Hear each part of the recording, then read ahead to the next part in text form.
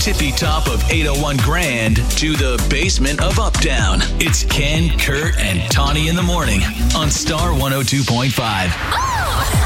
So I'm kind of surprised a little bit it's the first job, but people admit they steal or stole from their first job. Mm-hmm. Maybe just excited. You want to, I don't know. But I'm kind of like Tawny. I was too afraid.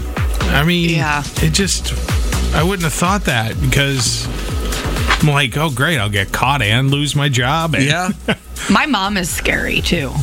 Like, and if she would have found out I stole something. You stole something? Yeah. Sure. She's more than a police officer or an authority figure at an establishment. Sure. My mom is terrifying. Mm-hmm. I hadn't even brought my parents into it yet. No. So. I mean, I stole coat hangers from Land's End Outlet, and I did it in a very secret. I mean, I brought a backpack. And, so she never noticed, though? Your mom never noticed the hangers that she didn't provide? She might have. She never said anything, though.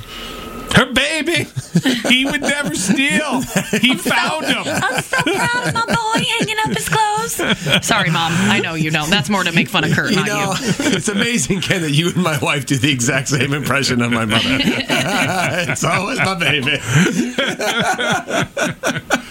It's we don't get to meet your parents, Kurt. Oh, that's confidential. 515-280-1025. Your first job, and did you steal? Joseph in Huxley. All right, Joseph, what happened? So first job, I worked at a McDonald's, and I would always steal a little sauce cut. I like that. It just feels like spiteful, like I'm taking this. Take it home for what? What did you use it on? Just anything that I would cook with. Yeah. Just anything I think sauce would go with. I mean, I would go to the back of the store, put it in my little apron they got, and just walk out at the end of the shift. Was it like always the same sauce, or did you vary all of it? It just really depended on my mood and what I felt like grabbing. Once in a while, I'd grab barbecue, ranch, sweet and sour. Would just depends on what you're making for dinner that night.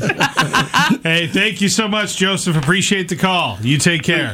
Bye-bye. You too. Bye. Using dad jokes to tell you about Star 102.5's phone number? Well, that's uncalled for. Nailed it. 515-280-1025.